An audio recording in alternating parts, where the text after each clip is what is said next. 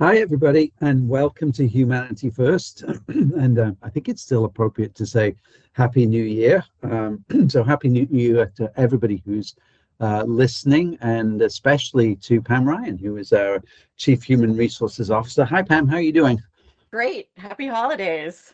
Yeah, you too, and great to have you back on the show. I know that you've been on a couple of times, and this time actually is to talk about some very good news that I'm sure a lot of our employees already know. But we were voted in the top 30 places to work for large employers from the Boston Globe magazine at the end of last year, and we have been feeling pretty good about that over the last few weeks. But I thought it would be a really good idea to break that down a little bit and say, what does that mean? You know, that is the headline, but what's behind the headline? What does it mean for us, and what does it mean for the future? And I think the other thing to talk about is, you know, there is no way in our world that you can rest on your laurels. And yes, it is nice to get these accolades, and it's nice. It's nice for us because we do get some recognition in the community as well, and that's all good. But it doesn't mean that we're a perfect employer. Obviously, it means there's a lot of work to be done. But it is, I think, worth sort of basking in that limelight a little bit to say, you know, that we have this is an achievement, and not everybody gets this award. So let's begin by talking a little bit about how this all came about, maybe.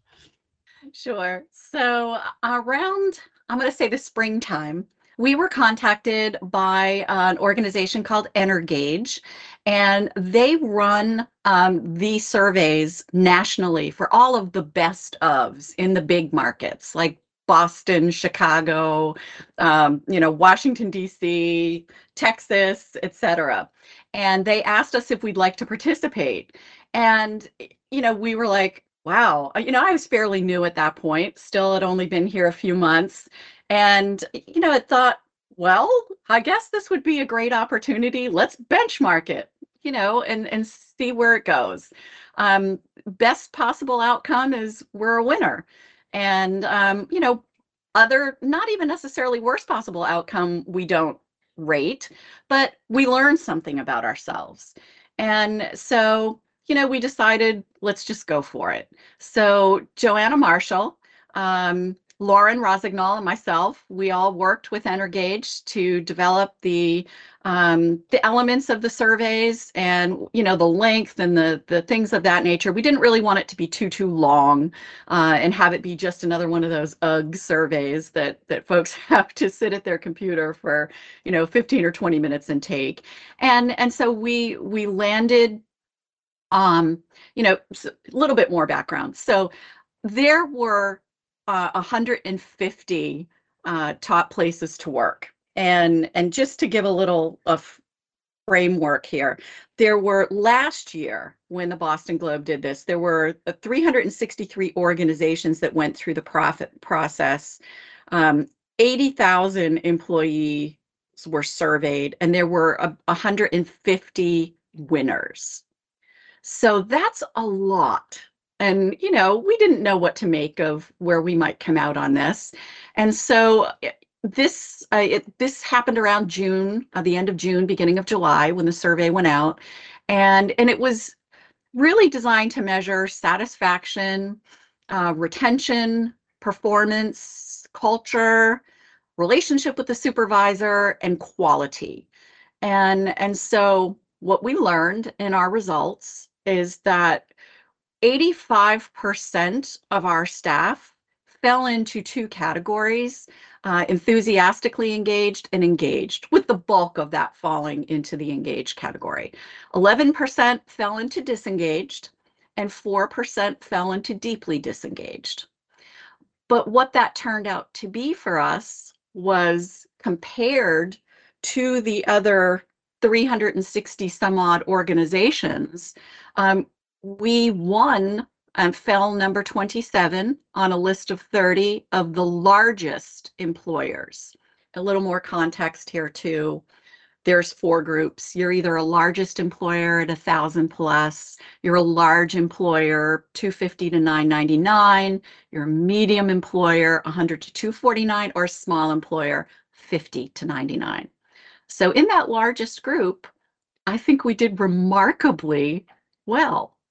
And, you know, certainly I do actually have the magazine now that has come out, and it lists, you know, I looked at some of the other companies that we would all recognize. You know, we've got senior living residences, we've got Liberty Mutual Group, Lexia Learning, Charles River Labs, DraftKings,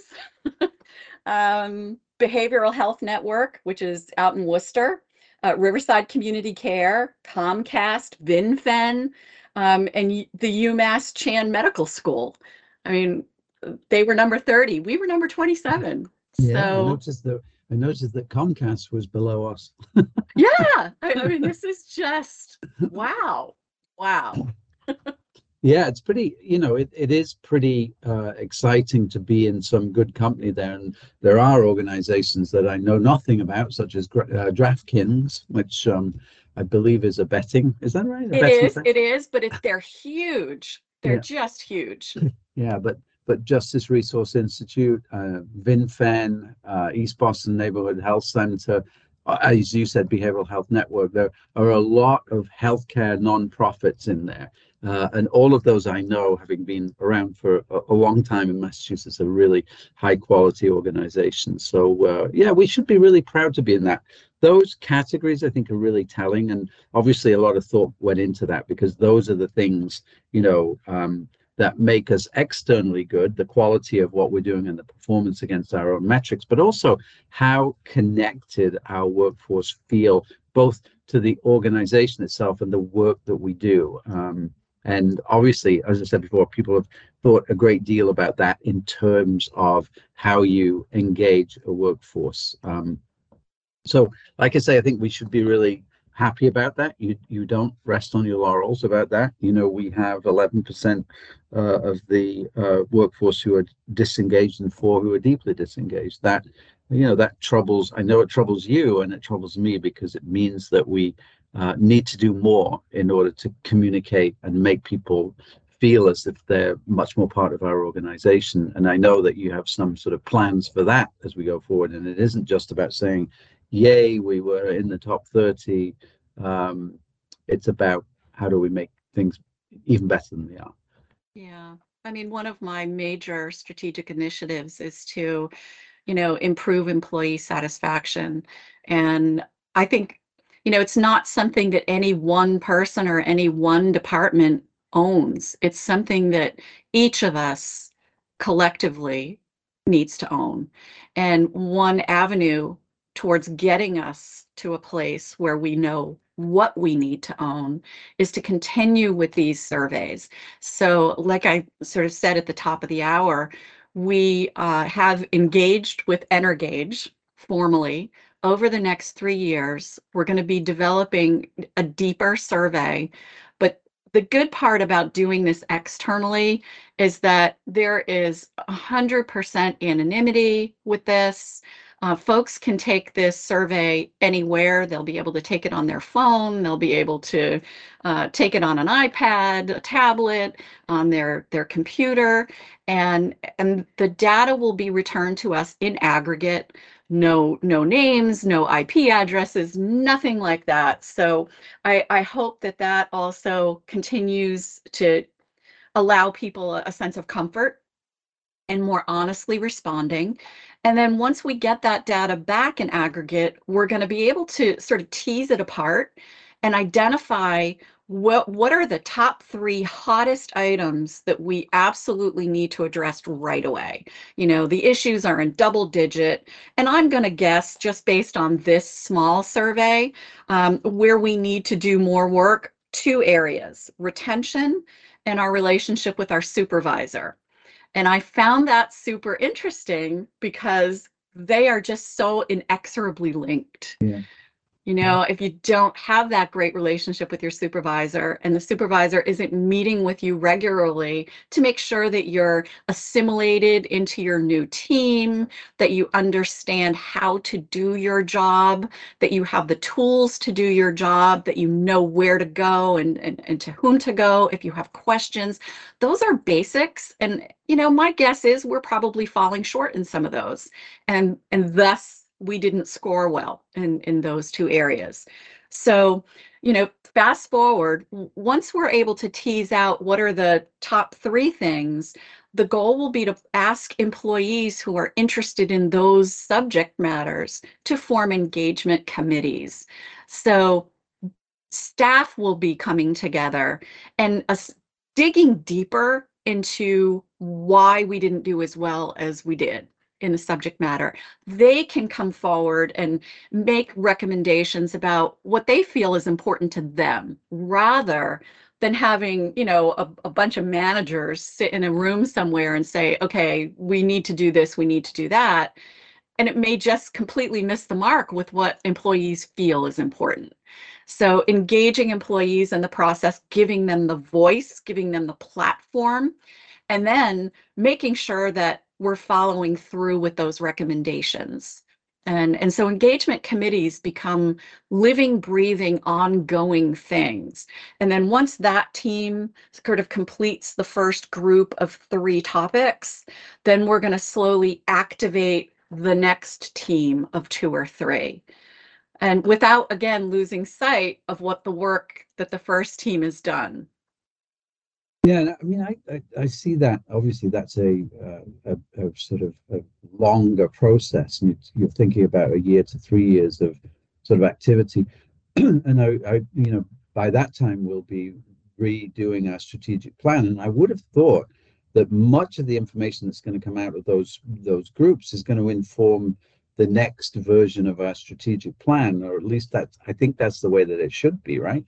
Exactly. I always, having been sitting in the CHRO role now since the year 2000, whenever we do the strategic plan, I can always tell you the 2 things that fall in my bailiwick are improve employee satisfaction and improve retention, because those 2 things just go hand in hand. They're always in my customer quadrant of So the balanced scorecard.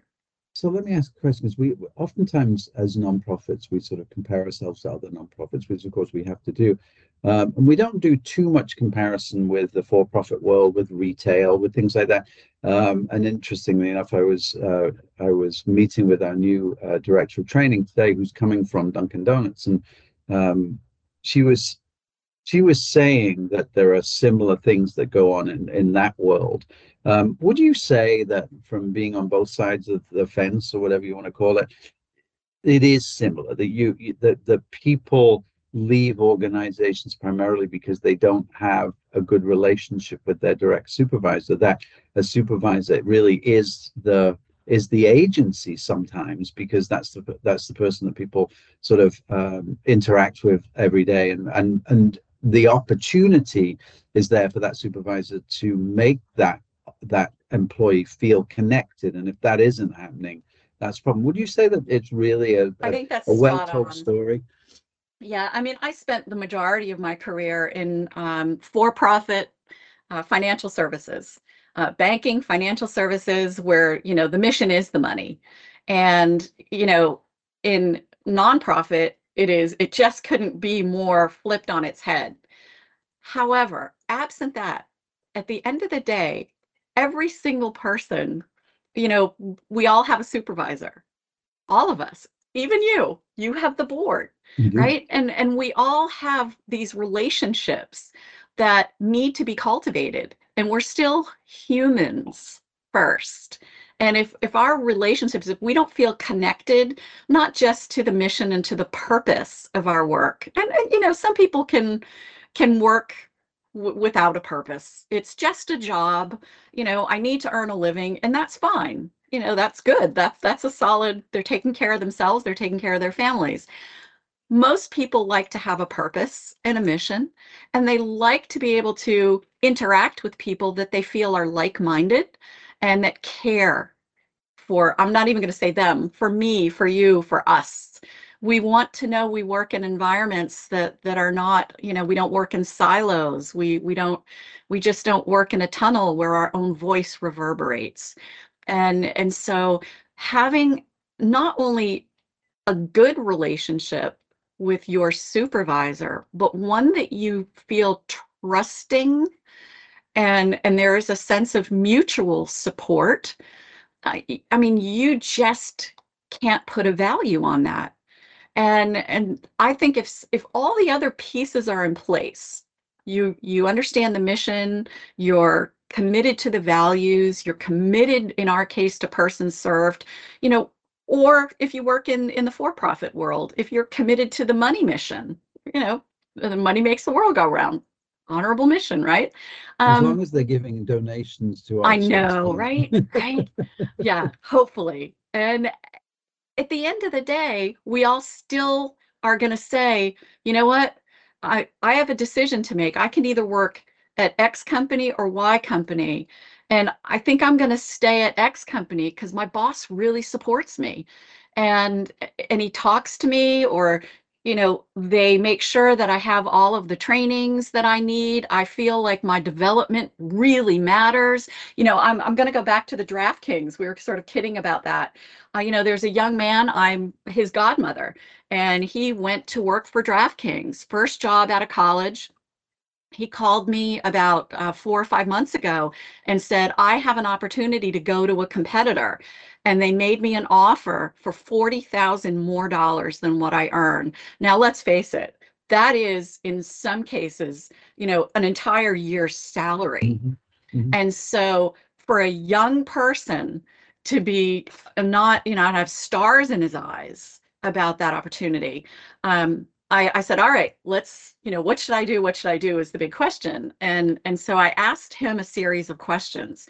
And at the end, he told me his supervisor has always supported him.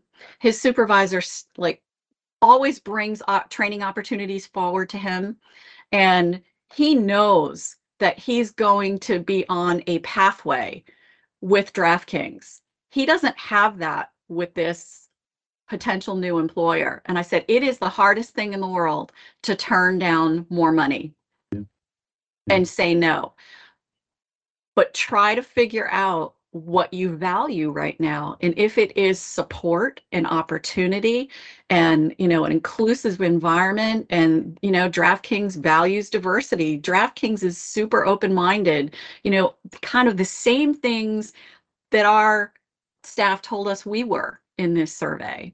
Um, and he made the decision to stay at DraftKings and not take that $40,000. And I was Mhm. so proud, Yeah. you know? But you know, it's interesting, isn't it? Because oftentimes there's a big lift to go to another employer, and there is, in some ways, if we can capitalize on that, if by doing all those things right, by having a good relationship with your supervisor, by recognizing people, by not just seeing somebody as the person who comes in for the second shift on a Thursday night, but to constantly keep talking about, where do you want to go, what is your career, and how can we help you with that, what are the benefits that we can offer people. And so there's this big sort of wraparound, isn't there? There's There there's the is. there's the individual caring that comes from, you know, the interaction with the supervisor, but it's also the agency builds this sort of blanket of care, in a way of saying, look, you know, there is an opportunity for you because we value diversity and equity,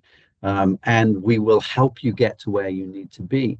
And it sort of gets me back to that whole leadership thing, because leadership has become, you know, I always sort of, you'll see two talking heads on a screen saying, this is what I call leadership. It's complicated, isn't it? It's It not just is. management. And as we move through levels of leadership, it's important that we develop new skills as leaders, right? You know, your skill set as the person that is the outstanding clinician, or whatever it was going to be, is going to be different. You're going to have to develop a different level of skills, and that goes for next level and the next level. And we really need to really concentrate on that and make sure that we're giving people who we acknowledge have the candle power to do the work, but the skill set and the soft skills in order to do what you're talking about, which is goes right back to retention, improving that relationship so people feel part of something bigger and cared for. Yeah. And one of the things that we've definitely identified as an area that we need to address is just basic new supervisor training. And I think that one of my great opportunities here at BAMSI is to take a look at, what we do, what we don't do, how we do what we do, and, is it really optimized to make sure that our supervisors even have the tools that they need to do the job. So one of the things that we're going to be launching in the first quarter of the new year is a new supervisor training. And I think that it's something BAMSI used to do, but hadn't been updated in a number of years. And I think, COVID fell by the wayside during COVID. And so now we have an opportunity to resurrect something that our supervisors have told us that, they don't necessarily feel as supported as they could. And so all of the functional areas, the admin, the finance team, the IT team, we're all working together right now to just produce basic a how-to manual. And these are in addition to core leadership type skills that are being taught and trained through the training department. This is, as a supervisor, I know I need to go and approve time cards. How do I do it? It's as simple as that. So we're trying not to even overcomplicate things. And that'll be something that will be rolled out in the first quarter of the year. We hope provides at least the first step towards some better supervisor support. Yeah, and generating that interest in, what do I have to do? How can I develop those skills? I will tell you a little bit of positive press for that. I was talking to a director who's having a little bit of a struggle with their program manager, and it was a very gentle conversation. And I said, well, HR is developing this new supervisor training, and she said, I've signed myself and the program manager up, and so they're going to be in the first cohort. And I thought, how wonderful is that? The director is saying, I'm going to do this with you, and that's so pretty powerful. Yeah. Oh, that's awesome. That made my day. No, I had a big smile on my face as she was saying that, and it is wonderful that there is this interest in progression, interest in learning. We are developing, hopefully, an environment of learning. Which obviously proves that we're not saying, oh, that's great, we got this Boston Globe award, now we can just sort of sit back. In fact, there might be more of it for this, right, in terms of what the future brings. Yes. So, that to me is, if you look at a scale of 1 to 5, to me, just developing a basic new supervisor training, is sort of that 1. Ultimately, and again, part of my long-term strategic plan is to get to that 5. And what 5 looks like to me is to be able to have a couple of additional folks in our learning and development training department that are truly dedicated to performance management and professional development. So basically, I call it the guidance counselor model, where the day that you come in to join BAMSI, you are going to meet with your guidance counselor, just like you did when you were in high school. And that guidance counselor is going to talk to you about, here's what we measure in the first, 6 months. Let's just take a look at what you're going to be measured against. Let's take a look at what your job description is and where you should be at the first 30, 60, 90 days of mastery. And then at the 1-year mark, here's what we're going to measure you on so you know what to anticipate. And then from there, what else do you think you might like to learn about? Where else do you think you might like to go in the organization? And of course, we're also going to pull in succession planning to this, because if folks aren't aligned with the succession plan and they're developing in the wrong direction, things aren't talking to each other. So we need to have some cohesion there. And so to get to that 5, we need to start, again, developing that succession planning model, and then making sure that we're talking to each and every employee about, what's your plan? What do you want? And then keeping that dialogue going and making sure that the development opportunities are there. Yeah, I think it's such a good, that really is coming full circle, isn't it? Because it's engaging people in their own histories, yes, and then futures, and then sort of binding that in with the future of this organization, which just sounds perfection. I was thinking, as you were talking about career coaches. And I know career coaches have come a long way since I was there, but when I was in school, I met with mine, and after 3 minutes of talking to me, she said, "You should be a librarian." And I can still not work out what I said to her. I think it was because I was very quiet. I think that was the thing, because I didn't even say I read any books. But yeah, I mean, there's been a huge development since then, and having that in house, I think, is just really massively important. Just as we begin to wrap up here. Okay, so in Massachusetts, we have got some recognition.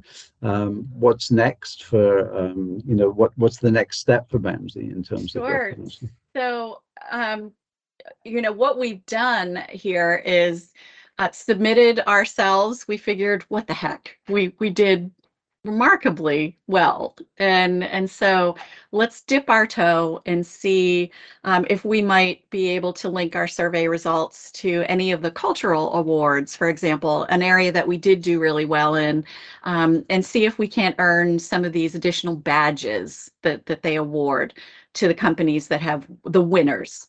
And so we have submitted ourselves not only for a cultural award, but to be a contender in one of the top places in the United States to win. So naturally, we're hopeful.